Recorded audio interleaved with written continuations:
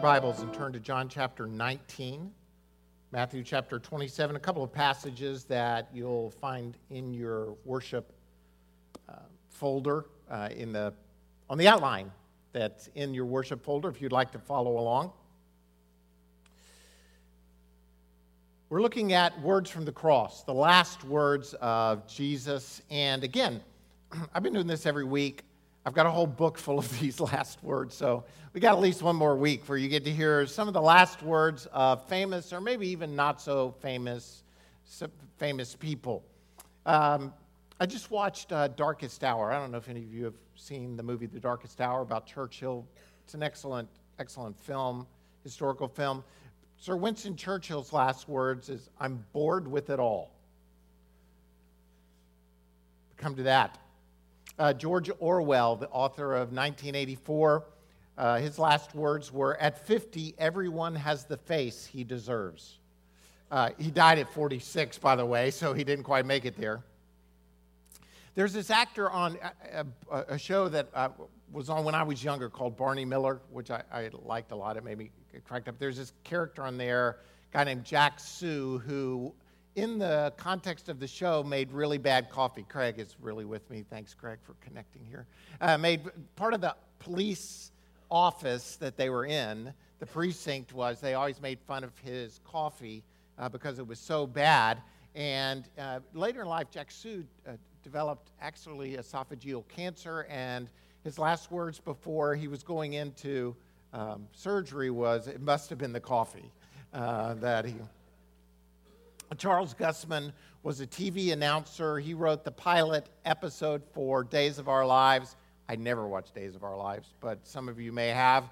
But he was an announcer, and his last words were, "And now a word from our sponsor," which I thought was pretty clever. Harriet Tubman, her last words were, "Swing low, sweet chariot." She was singing with her family, which seems very, very appropriate. Benjamin Franklin, he lay dying at the age of 84. His daughter told him to change positions in bed so he could breathe more easily, and Franklin's last words were, "A dying man can do nothing easy." Johnny Ace was an R&B singer who died in 1954 while playing with a pistol during a break in his concert set. His last words were, "I'll show you that it won't shoot." That sounds like the famous last words of every redneck, doesn't it? "Hey, Bubba, watch this." Yeah, I thought that was funny. Emily Dickinson, as only an author could, says, "I must go in for the fog is rising." Much more poetic than I think I'm going to be thinking of it at the end. Final words can be revealing. Jesus' last words from the cross, we've looked at these, some of these. There are 7 last words or 7 last sayings that Jesus proclaims while he is on the cross. And the traditional order of these, though they're from different Gospels, is Luke 23, "Father, forgive them, for they do not know what they do." Luke 23 also says, "Truly, truly, I say to you, you will be with me in paradise. Today you will be with me in paradise." John 19, "Woman, behold your son. Son, behold your mother." Matthew 27 and Mark 15, my God, why have you forsaken me?" John 19, "I thirst." Also in John 19, "It is finished." And finally, Luke 23, "Father, into thy hands I commend my spirit." We've looked at the first 3 of these. First 2. "Father, I forgive them, for they know not what they do." And "Truly, I say to you, today you'll be with me in paradise." Today, I want to look at the middle 3. The middle 3, which begin with "Mother, behold your son. Son, behold your mother." And "I thirst," and my God, why have you forsaken me?" I want to look at those 3 now. This is a lot to bite off in one sermon on Sunday morning. There's a lot of rich theology here, and I am going to teach a little bit of the theology of these passages, and then I want to apply them to our lives. So this morning's going to be a little different, not as many funny stories, just a little depth theologically, so just hang in there. I think it'll be really good. I believe it will be because it is so rich and so impactful for our lives. So let's look at this passage. And what I've done is I've broken it down kind of in the traditional order that it comes. John, and then the Matthew passage, and then back to John. You'll see what I mean. So here's kind of the historical view of where these passages fall.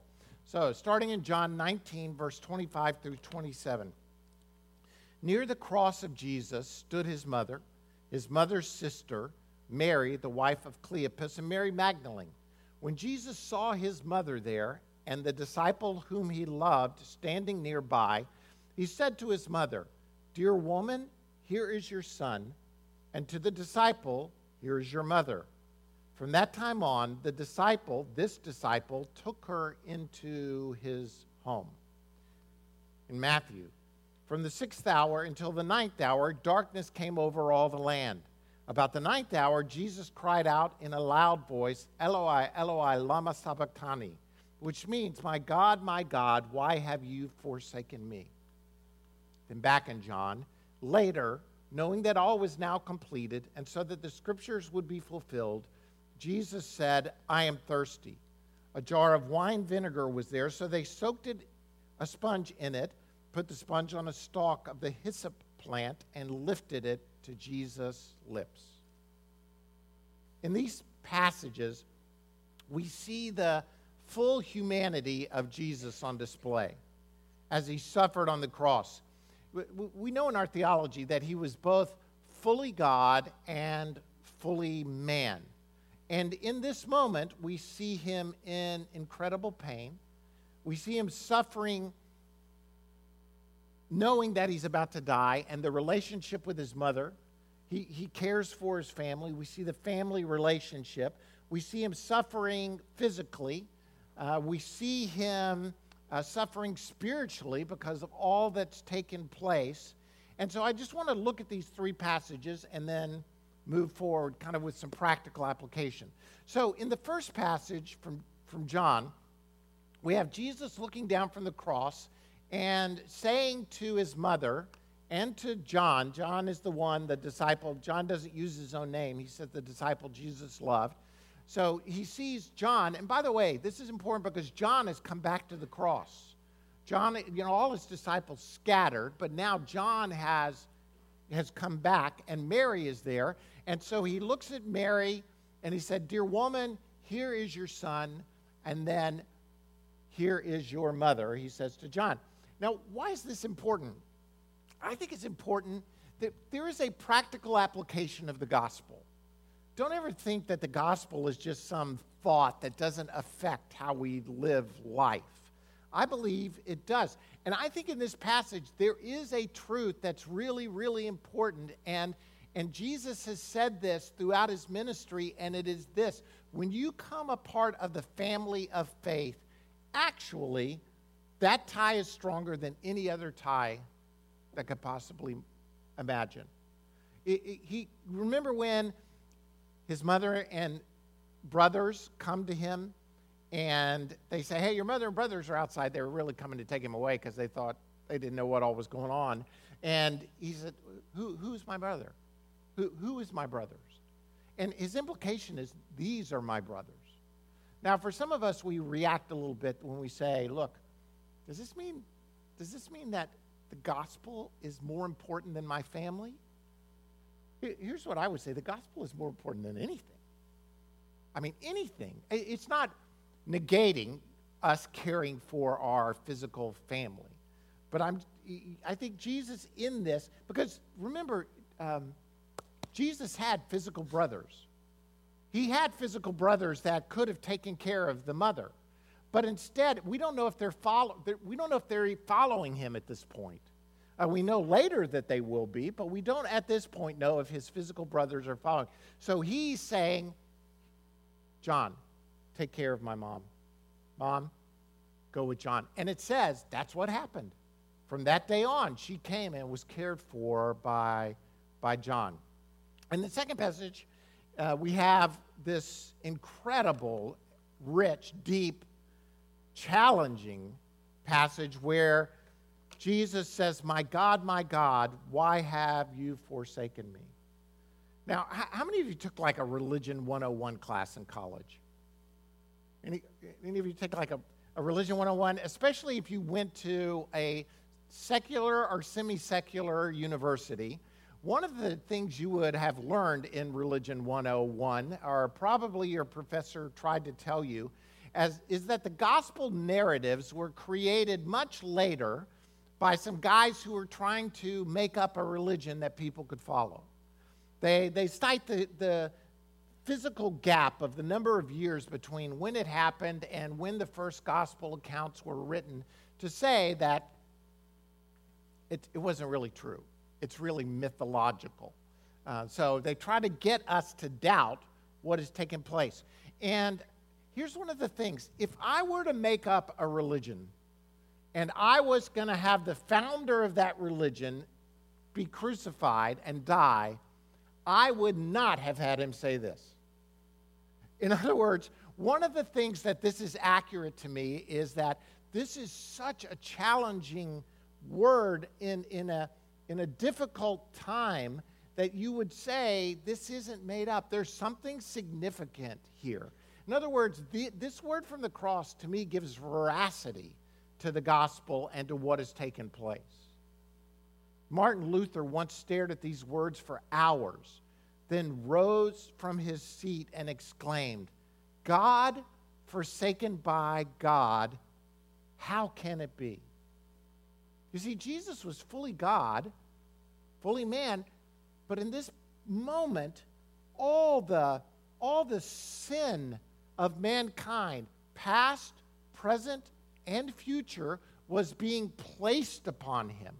It was like a laser focus of sin being placed on Jesus on the cross. So, what do these words mean?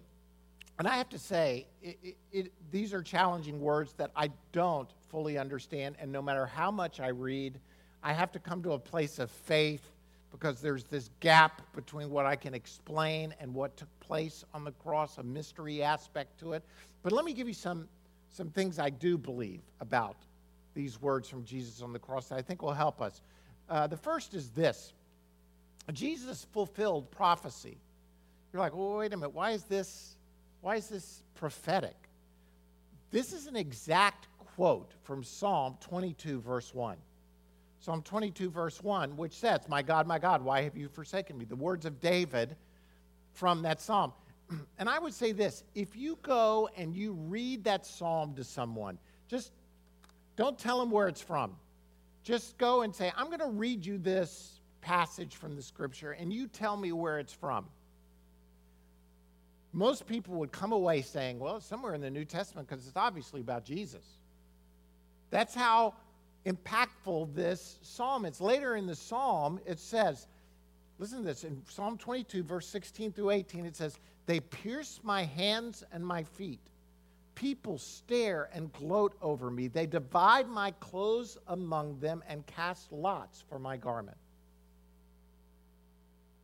It speaks, this passage in Psalm speaks of the crucifixion really 1,000 years before it happens to Jesus. Incredibly, crucifixion hasn't even been invented yet when this psalm is written. It was hundreds of years before the Phoenicians invented the whole torturous exercise known as crucifixion, and then it was years after that the Romans adopted it for their form of capital punishment. There is a way in which I believe Jesus purposefully chooses this passage to point toward his fulfillment of what David says. Because when David says these things, they obviously don't apply to him. Even though he's talking in first person, these things didn't happen to him. There's a prophetic element that's fulfilled when Jesus says these words. Second, Jesus became our sin. He becomes our sin. Before the cross, Jesus, the Son, and God, the Father, were one. They have existed in perfect fellowship for eternity past, up until this moment. And Jesus declares this intimacy with God that had never been heard before. You know, we've talked about this in the past where in the Jewish literature, the Old Testament, and even up until the time of Christ, the name of God was so holy, they would never even really speak his name. Right? I mean, for Jesus to come and say, God is Father. When you pray, pray like this, our Father who art in heaven. There's that intimacy. We can call him Daddy, Abba, Father, according to Romans. This is the first time where we see Jesus saying, my God, why have you forsaken me? There's a formalism here that's taken place. Something is happening on the cross that is radically different than anything Jesus has experienced in the eternity past up until this moment. And as he approaches death, he takes, as we've seen last week, all the sins of the world onto himself. He becomes the atonement for our sins. He's paying the price for our sins. In Romans, again, we looked at it last week, but in Romans, it says that the wrath of God is toward sin. His anger, because God is holy, his wrath is turned toward sin. And now Jesus is paying the price for that atonement, for that sin. That's what it means to make atonement. Listen to these passages. Isaiah 53 says, we all like sheep have gone astray. Each of us has turned to his own way, and the Lord has laid on him the iniquity of us all. Galatians 3:13, Christ redeemed us from the curse of the law by becoming a curse. He became sin for us. This week I saw a quote, but the difference between karma and Christianity. Karma is, the quote goes like this, karma, you get what you deserve. Christianity, Jesus gets what you deserve. The price of sin had been placed. He becomes our sin. And this transaction that takes place happens when we come to know Jesus. Because of the cross, he became sin and we become holy. Jesus was cursed, we get blessed. Jesus was sentenced for a crime he did not commit so that we can be declared forgiven of all the transgressions we have against a holy God. Jesus died so that we could live. I mean, it is an incredible moment on the cross. And then finally, in some sense, God the Father turns away. God the Father turns away. It says in Habakkuk 1:13 that God's eyes are too pure to look on evil. And all the evil of the human race, as I said, was concentrated like a laser beam focus on Jesus at that moment. And in some sense, in some way, God the Father turns away. I don't understand it. I don't understand how there could be a schism in the Holy Trinity. You know, when it comes right down to it, I have trouble explaining the Holy Trinity.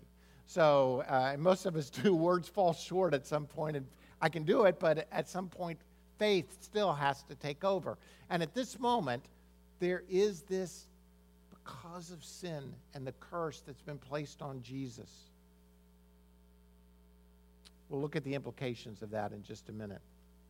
Then back in John, we have the third word for the day, which is where Jesus says, I thirst, or I am thirsty. In the Greek, it's really just one word, dipso, D-I-P-S-O. It's just one word, which means I am thirsty, or I thirst. And one of the implications of this is that God can relate to us, Jesus can relate to us because he too suffered. Whatever suffering we're going through physically, emotionally, spiritually, we can see it all on Jesus on the cross at this moment. The suffering that's occurring. Again, listen to Psalm 22.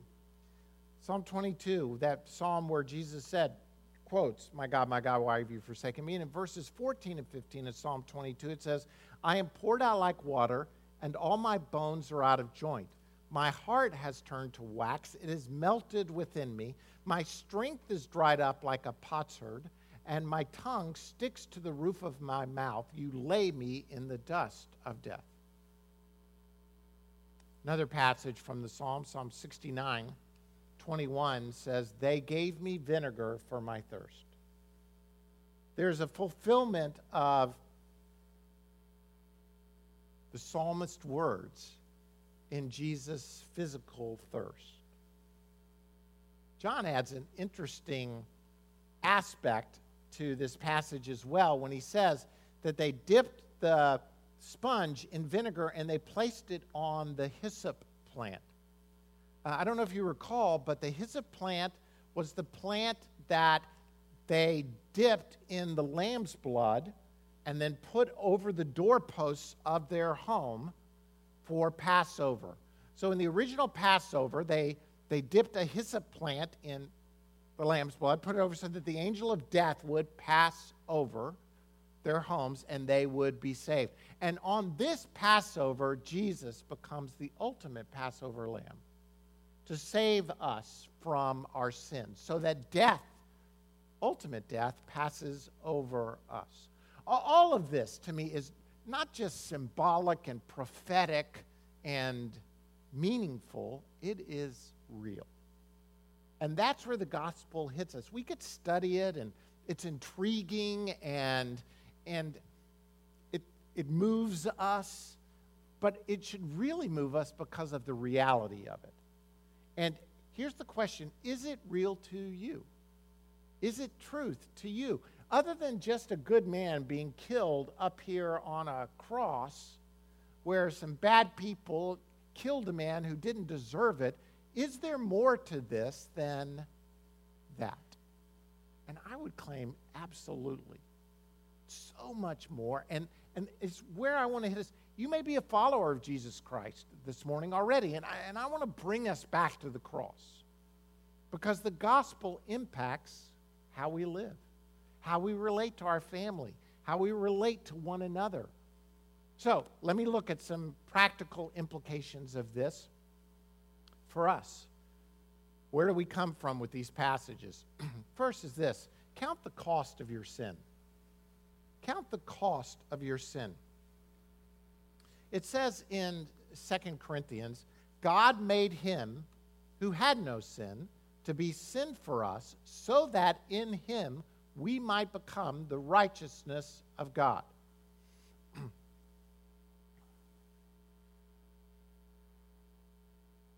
Let's talk about before we come to know Christ and after we come to know Christ, to count the cost of our sin. We don't even know the devastating effect that sin has had on our lives. It is hard for us because we're so steeped in sin, we don't even really understand how devastated we really are. I just read this past week about the capital of Mongolia, which is where I think Jen was before she went to China. Wasn't she in the capital? Ulaanbaatar, however you say it, I can't even say it, is now the most polluted capital in all of the world. All of the world. The air pollution there is 133 times the healthy level. Children are suffering in the capital. Their lung capacity for many, many children is 40% less than those who live out in the countryside. They're seeing genetic defects in women who are carrying babies because of the air pollution. Respiratory illness, the number of deaths, it's becoming overwhelming. It's reaching a critical crisis level. And here's the deal. People are still moving there because they feel like, it's better than living out here. And they interviewed this one family, and they're like, we didn't know. And we couldn't really tell until we looked at the effects on one of our children. In other words, they're breathing in this junk that's killing them, and they don't even know it. And to me, that is the effect of sin on our lives. It is so breathed into and a part of us that we think this is the way it's supposed to be. It is not the way it's supposed to be. And Jesus so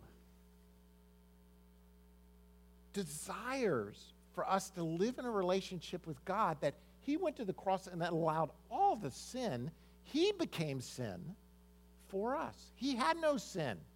He became a curse for us so that, why? We could become right in God's sight.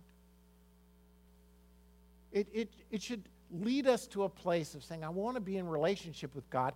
And then after the cross, it should take us to a place where we aren't guilty, but at the same time, we don't say, it really doesn't matter how I live. Jesus paid the price already. Look what it took for the price to be paid on the cross. It should move us to say, I want to live a right life. Not that I have to, but that I want to. Count the cost of sin. Count the cost of sin. The second point is this. Consider the love of your Savior. Consider the love that Jesus didn't go there out of legalism. He went there out of love. John says in 1 John 4, this is love. Not that we loved God, but that he loved us. Great. How do we know that? Well, he sent his Son as an atoning sacrifice for our sins. The cross is in some ways God's love letter to us. I mean, it's an ugly letter in the sense of, if you've ever seen The Passion of the Christ, I'm sure it doesn't even come, maybe it comes close. I don't really know, but it's brutal. But it's God's love for us that sent Jesus there. Jesus willingly went to the cross because God loved the world so much that he gave his only Son. The cross should make us consider all of these passages about the mother and son and why have you forsaken me? And they should make us realize what it cost Jesus on the cross and how much God loves you. Now, for some of you, this is really important because we think of God's love in the abstract, but not in the personal. In other words, we think of God's love kind of like, oh, yeah, God loves. So listen, I want to tell you this. God loves you. Don't think that you're not worthy of the love of God. Because here's the truth. If that were the case, none of us is worthy of the love of God, and yet he loves us anyway. So whatever you've gone through, whatever you've done that has been messed up, no matter how badly you've screwed up your life, I want to tell you this, God still loves you. God loves you. Consider the love of the Savior. Third is this. Come and drink from living water. From living water. Jesus is crucified during the feast of Passover, during the spring, around this time. During the feast of Passover, which moves around in the Jewish calendar depending on the moons and all that's taking place. That's why Easter is at a different time every year. But anyway, it's one of the three major feasts in Judaism. One of the other major feasts happens in the fall, and it's known as the Feast of Tabernacles. The Feast of Tabernacles. It happens during harvest time, and it really celebrates a couple of things. One, it celebrates the harvest, the bringing in of the harvest, and it's called Feast of Tabernacles because it really celebrates how God delivered the nation of Israel through the desert and their time of wandering and gave them the promised land. Hence, the tents are tabernacles. So during the fall, as many as could would storm into Jerusalem, and they'd have tents set up all over the city in every open park. I mean, this is like a religious kind of Woodstock. I mean, there are people everywhere in the city just jammed into every corner in tents. It was one of their favorite celebrations. It was one of the ones that was really fun that happened for 8 days. And one of the significant aspects that happened in the Feast of Tabernacles is each day the people would gather at the temple and they'd be carrying branches and fruit kind of as a symbol of the harvest, because remember there's harvest and the wandering. And the high priest would take a pitcher, a bowl or a pitcher, and they would walk from the temple to the pool of Siloam. And at the pool of Siloam, the priest would dip the pitcher into the water, and all the people would quote from Isaiah that says, "With joy you draw water from the well of salvation." Then they would march back to the temple where an altar had been built, and the priest would march around the altar one time, and then he'd walk up and he'd pour the water out on the altar. The highlight, the climax of the whole celebration at the Feast of Tabernacles is on the final day. He would go through the same process, and he would march down. The people would follow him. With joy we draw water from the well of salvation. He'd march back up, and this time he'd march around 7 times. Like, anybody? Jericho. Like Jericho. So they're really symbolizing all that's taken place and moving from the time of tabernacles when they were in the desert into taking the promised land. And he would hold the water up, and the people would yell, "Hold it higher, hold it higher." And he'd reach higher. "Hold it higher," they'd scream. And the whole crowd is screaming and yelling. And the priest, the high priest, would hold it as high as he could. And then there would be this silence that goes across the crowd. And it's at this moment earlier that Jesus lifts his voice and says, "If anyone is thirsty, let him come to me and drink. And out of whoever believes in me, as the scripture has said, streams of living water will flow from within him." By this he meant the Spirit, whom those who believed in him were later to receive. Up to that time, the Spirit had not been given, since Jesus had not yet been glorified. Jesus took this moment at the climax in the Feast of Tabernacles to say this: I am that water. I am that living water. Paul goes on in Corinthians and says that the rock that Moses struck in the desert was Jesus. I don't know if you get this. This is unbelievable. Really? That the rock that is Jesus on the cross is being struck. The one who says, "I thirst," is thirsting so that he can provide living water for every single one of us. And what do we have to bring to him? Our thirst. We have nothing to offer. He paid the price so that we could drink. Our call is to come to him and drink. And then he goes on and says this: "If you come to me and drink, you'll never thirst again. And the Spirit of God is going to be placed within you so that out of you streams of living water will flow." Come and drink. Come and drink from living water. And to me, this should lead easily to the last point, which is this: commit to a life of gratitude. Commit to a life of gratitude. If someone, I don't know, let's say you were in the army and someone died, took a bullet for you, I mean, you would be forever grateful to them. You'd probably be a little guilty as well, but you'd be forever grateful to them for what they did. Jesus took it all on himself. We should lead lives of constant gratitude.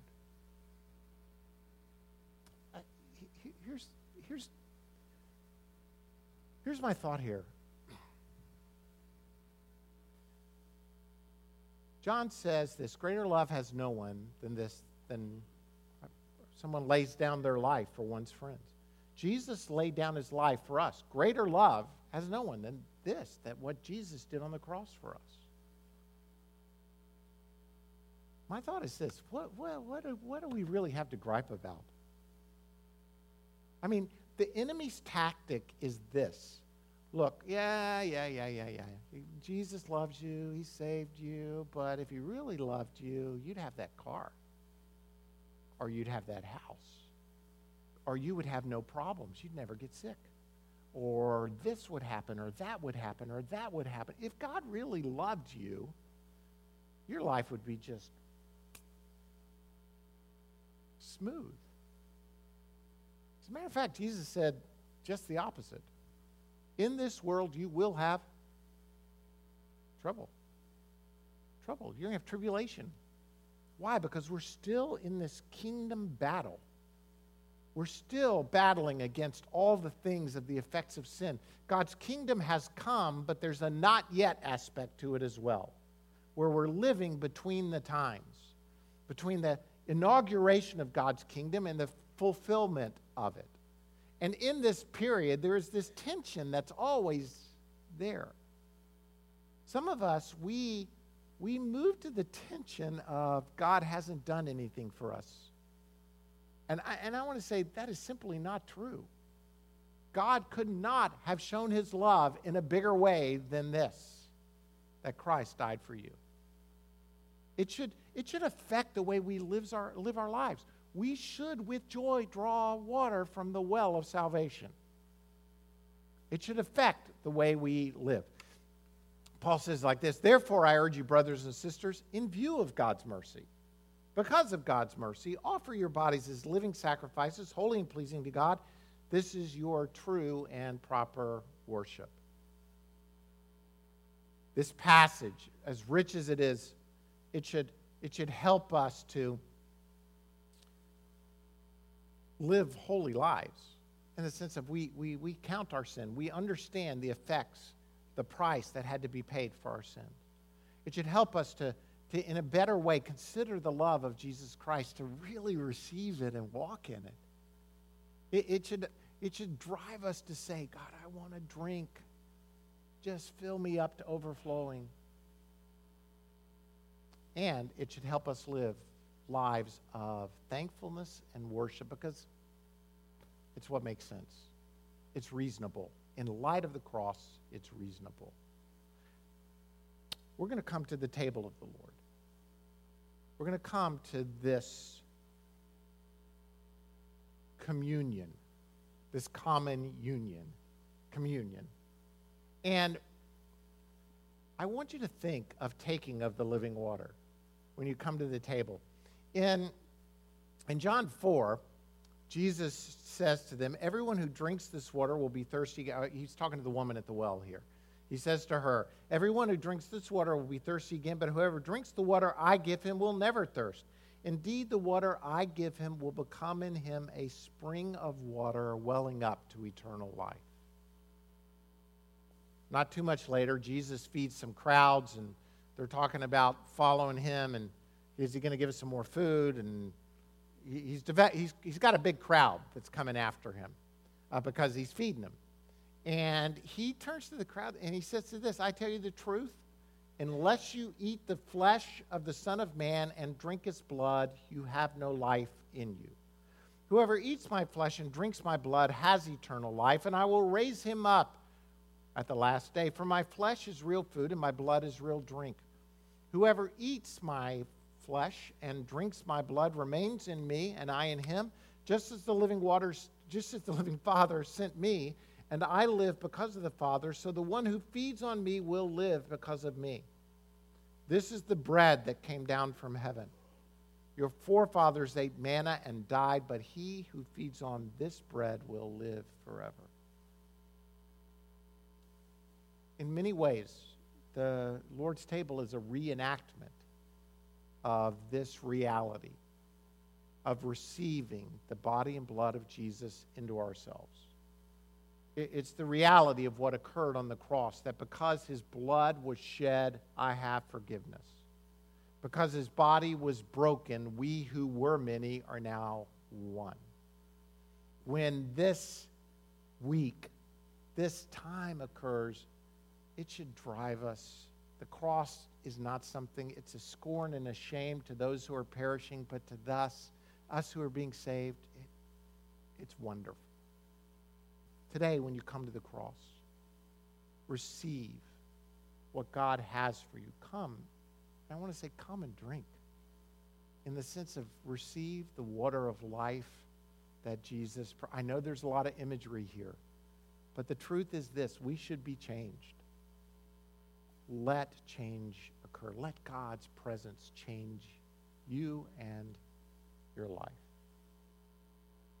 I'm going to pray, and then we're going to come to the table of the Lord. If you're new to fullness, You're welcome. If you're a follower of Jesus Christ, you're welcome to come and participate with us. The middle sections will come down the middle aisle. We'll have elders and who will be distributing the outside section down the outside aisle. Take it and go back to your seats, and then we'll take it together as one body, as a kind of the truth that we are one. Then, following communion, if you need prayer, we're going to have ministry teams here at the front and the back. Mitch is going to lead us in worship for a little while so that anybody who needs prayer, healing, direction, freedom, the lifting of a burden can receive prayer. While I pray, if the elders would come forward to help with communion, let me pray for us. Let me just encourage you. Close your eyes just for a second. Let me encourage you right now to just open your heart up and your life to the truth that God loves you, that He loves you so much that He gave His only Son to die for us, that because of Him we have life, abundant life, that He loves us more than we can even imagine.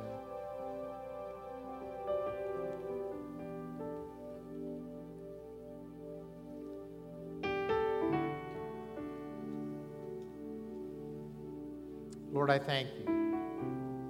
I thank you that your body was broken, your blood was shed, and that it was more than just for a purpose. It was for everything. It was for restoration of us, for the people of God, for the created order. Lord, we thank you. Lord, I pray right now as we come to the table of the Lord that we would receive this. And this would not just be some religious exercise we go through, but there would be a reality in the bread of your presence, the receiving of the cup that we would receive from you, dear Lord. God, we thank you. Spirit of God, move among us. Speak truth and life.